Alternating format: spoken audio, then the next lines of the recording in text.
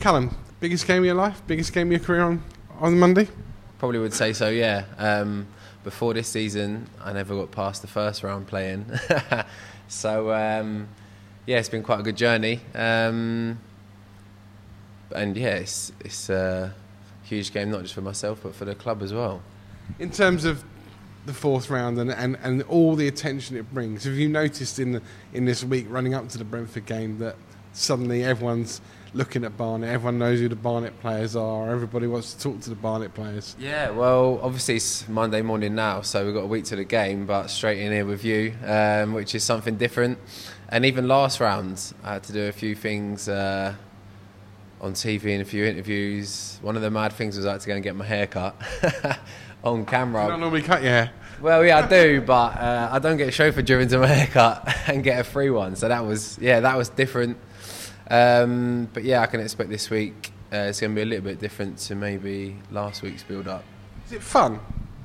Yeah, I enjoy it. And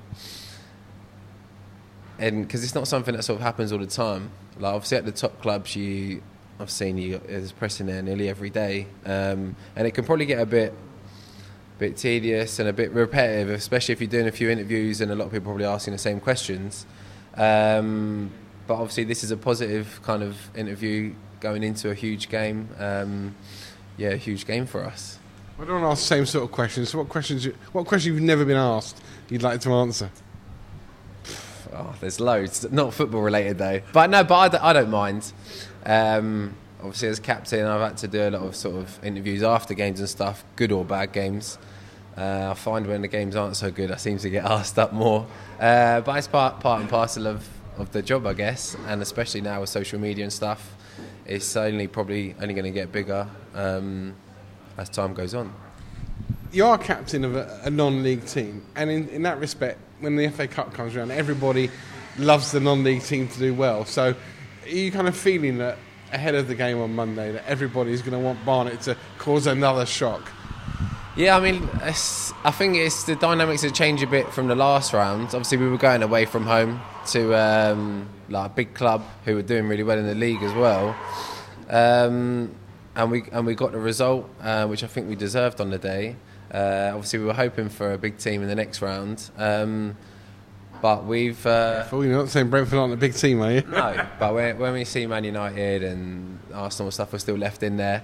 So it was never going to be an easy draw, but it's a tough game. But with hopefully a sell-out crowd here, we can just go and show what we can do. Do you know what I mean? Not let ourselves down on the day and give it a good go. From winning the last round, they obviously would have seen that and probably taken a bit more note than, say, if we'd have played a lesser team and come through. So I'm sure they're not going to want to come here and be on the end of a upset. You started the season with a manager who's one of the longest serving, who knows non-league football like no one else, in John Still. He decided to retire over Christmas, and now of course you've got a new manager in Darren Curry, who's obviously, you know, we all know his uncle was Tony Curry. He had a good career as well, Darren. What difference is having a younger man in charge compared to John? I think maybe some of the relationships he's got with the players, obviously him being a player later in his career, and maybe seeing how the game has changed since he was a player, and also working alongside John for a few years before. He would have learnt obviously a lot from him, and tried to implement his own ideas and his own way of thinking, obviously taking things that he's learnt that maybe he does agree with, and things that he wants to do differently. So, yes, it was a bit of a shock for the boys, but because he was around already, he had a good reputation with the lads, so it wasn't like a new manager coming in and we kind of getting to know him and feel him out, or him getting to know us. He had a pretty good idea already, and we knew what he was like and how he wanted to play football. So it's not been too difficult. With the fourth round starting on Friday and you're not playing until Monday, I mean, you're going to watch loads of games over the weekend. You're going to see loads of headlines being written about players here, there, and there. Was it weird going last? I don't know. We'll find out. We'll find out this week. We've had I think apart from...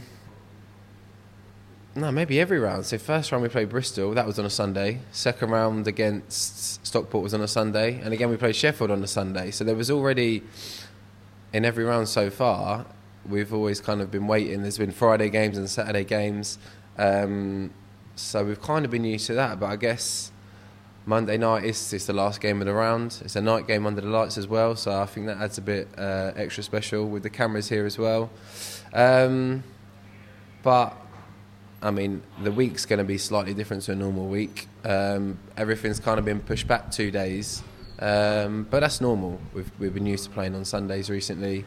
It's just something that we have to deal with. Just a couple more. First of all, the magic of the cup, because so few games now are on a Saturday at 3 o'clock. I mean, does it matter to players, or is it still for you? This is the FA Cup. This is a chance for you to write your name in the history books and people to remember, like what Lincoln and Sutton did 2 years ago, and Ronnie Radford all those years ago for Hereford.